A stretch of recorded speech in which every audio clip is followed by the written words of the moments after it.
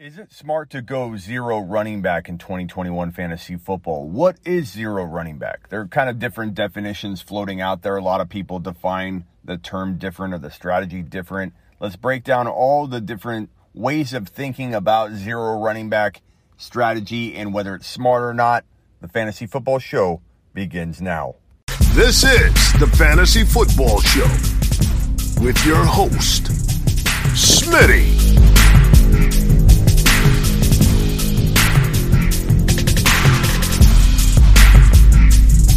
Five running back.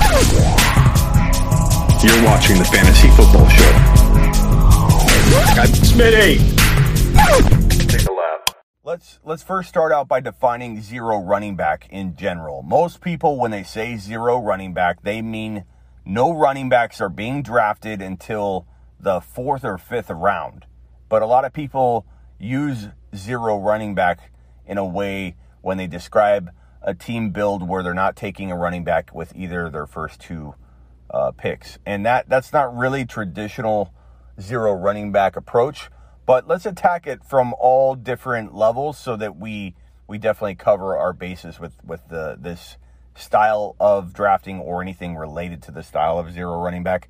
So let's just start off by saying, if you go zero running back with your first two draft selections, but then you consider running back at rounds 3 and 4, what does that look like to you if you do it from the 12 pick versus the 3 pick or the 5 pick? Well, it's pretty easy to say that if you do this from a pick like 1, 2, or 3, or even 4 overall, you really are putting yourself in a position where you're not maximizing draft value.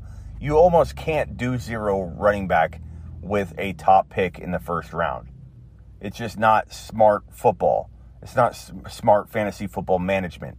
You should trade down if that's your idea, or apply this strategy in a different draft where you have like a sub 8 pick or 8 to 12 pick. Where it works most is in that 10, 9, 11, 12 overall range, because the running backs there, they drop off, and then you're dealing with wide receivers that could ultimately finish as the number 1 fantasy football wide receiver this season at that 8, 10, 11, 12. Everyone from A.J. Brown, DK Metcalf, Ridley, Justin Jefferson, all these guys could ultimately potentially be the number 1 wide receiver in fantasy football. The running backs you're taking at 12 and 11 and 10 and 14, they're not going to likely be the number 1 running back. There's just a big drop off in a different tier than with the running backs than there are with the wide receivers. So let's make that clear. That's why it's fun to contemplate going wide receiver with a 12 and 13 back-to-back bookend picks, or if you have 11 and 14, because you're getting premium top 5 wide receiver talent, and it doesn't feel good to grab a running back like Aaron Jones, in my opinion, at 12 or 13, because in my opinion, you're getting a guy that feels outside the top 5 or top 4. He can be a top 5 guy in spots, but with the injury risk, with the fact that, he is getting older, it's hard to bank on top 5 running back numbers. Aaron Jones is a guy you want to draft kind of in the second round in hopes that you get top 5 to 7 running back numbers. And he can definitely do that. But Aaron Jones is not a bad running back if you do want to go running back in the 11 or 10 to 14 range. He isn't a bad one. Personally, I would contemplate going Najee Harris at 14 to 24. I was kind of on he's a great 3.1, 2.10, 2.11 pick, and that's where you want to target him.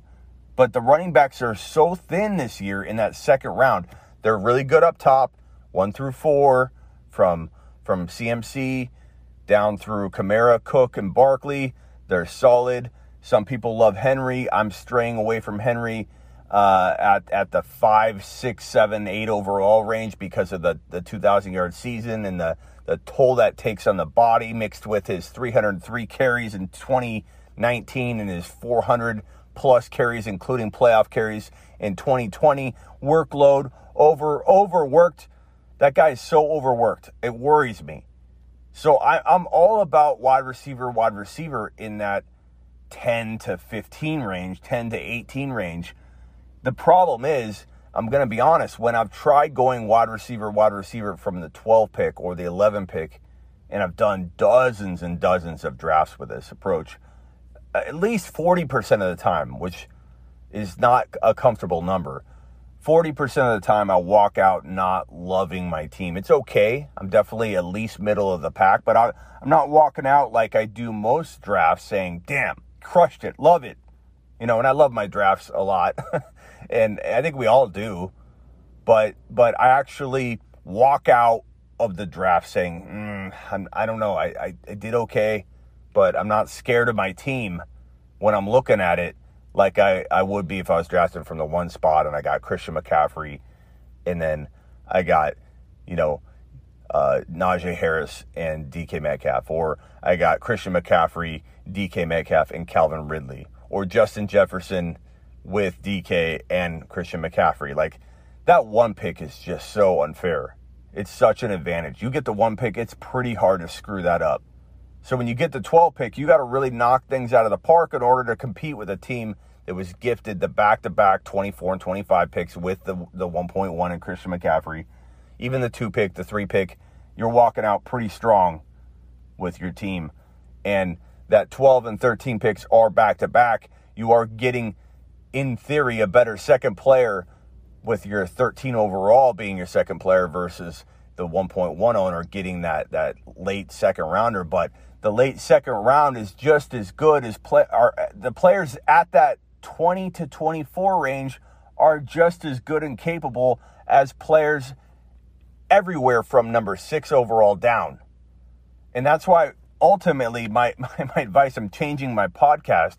My advice, if you have a sub or a pick from 6 to 12, you look to trade it into the second round, which is normally not what I recommend. For 19 years, I'm always a trade-up guy. Get multiple guns, land your sleepers, fill your holes with the sleepers, and boom, you've got this team end of season that's just unfair. But this year, it's so deep at wide receiver. There are so many wide receivers in the second round that I love just as much as the number 6 overall pick in fantasy football, that my objective, I think, moving forward, if I can trade in these leagues, is trade anything that isn't top 5 down into the second round, get some other amazingly good move-ups that help me make a second trade to move those picks or other picks into the second round. I want 4 second rounders. You get one originally, you move your first rounder down to the second round, and then move up in other places. You got to move up significant. You don't just give away that number 6 or 7 overall pick. You got to get a significant, big time move up or 2, down in rounds 3 and 4 or something in order to give that move down from the first round to the second. Because you just because you like the pick as much, you got to get fair market value. So you trade your first rounder into the second so you can get a DK Metcalf to compete with whatever player you were going to take at 6, like Tyreek Hill or Adams. I love DK just as much. A.J. Brown just as much. Ridley just as much. Justin Jefferson quietly just as much. Give me that player in a massive move up that I can then flip again and turn into another second rounder. So now I have 3, and then I'll go get another second rounder with one more move using my 4th and 5th round or whatever the hell I got to move. And now I've got 4 second rounders.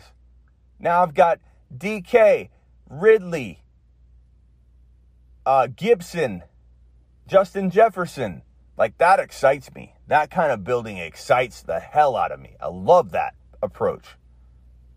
And I know we're talking about wide receiver, but hey, I got 3 wide receivers right there with my 4 picks.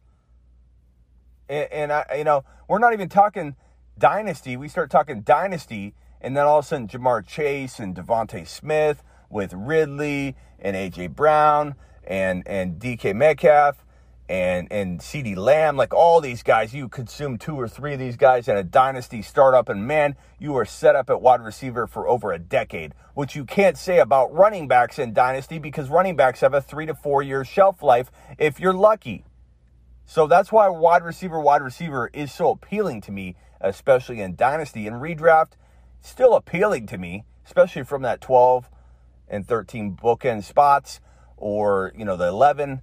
But it is hard to land. You have to land Clyde Edwards-Helaire and Montgomery, or ETN and CEH, or getting, another undervalued running back that may land. Like, let's just use Clyde again. Clyde, or pick whichever running back you like most so this theory makes sense. It's not so much about the players, because if we have different valuations on like Clyde, you're going to think the strategy sucks. So whether you like Monty or Clyde or Kareem Hunt or whatever, insert that player as your running back 1, your low-end running back 1, because you went DK and A.J. Brown at 12 and 13 or whatever. So you got DK and A.J. Brown. You've got the running back that makes the most sense for you, that equals what I consider to be Clyde. And then, hell, maybe Mike Davis, who's destroying the internet right now with the recent photo of how ripped the dude is. But Mike Davis would be an amazing running back 2 in a situation like that, where you're building your running back 2 very, very late. You land a Herbert or a Josh Allen or a Kyler at quarterback, you're all of a sudden building a really good team. A.J. Brown, DK Metcalf, Clyde Edwards-Helaire, Mike Davis, Justin Herbert. I like that build.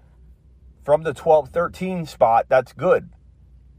Going 0 wide receiver has to be done in the right context. You have to go with the flow. You have to abort your wide receiver, or whatever version of 0 running back you are deploying. You have to be able to abort that if flow of draft dictates that you should be aborting it. Now, I guess, this kind of covered all of it. Even if we were to apply this to a wide receiver approach, it really is, there's not much more to add, because if you have the 4 or 5 pick, you probably should be trading down if you're doing it. And ultimately you can't do it from 1, 2, 3, or 4 or 5 overall pick. So really it's just, does the wide receiver work from the 12, 11, 10, 9, 8-ish range? Yes, it can. But can it fail you as well? It sure can. You need to know that there's risk involved, and you need to accept and really truly know your own abilities as a fantasy football owner. Are you good at running back drafting late? Because if you're not, this is not the approach for you. But if you're great at landing the Mike Davises, if you are the guy that picks up the James Robinsons, if you're the guy that can evaluate a bounce back like Clyde Edwards-Helaire, and you see it and other people don't, wide receiver is probably your best friend. Don't forget to check me out at Smitty1.com, which contains all my content all in one place. My most recent YouTube show, all my social handles, my SleeperU.com news site, everything, Smitty1.com. This is the Fantasy Football Show with your host, Smitty.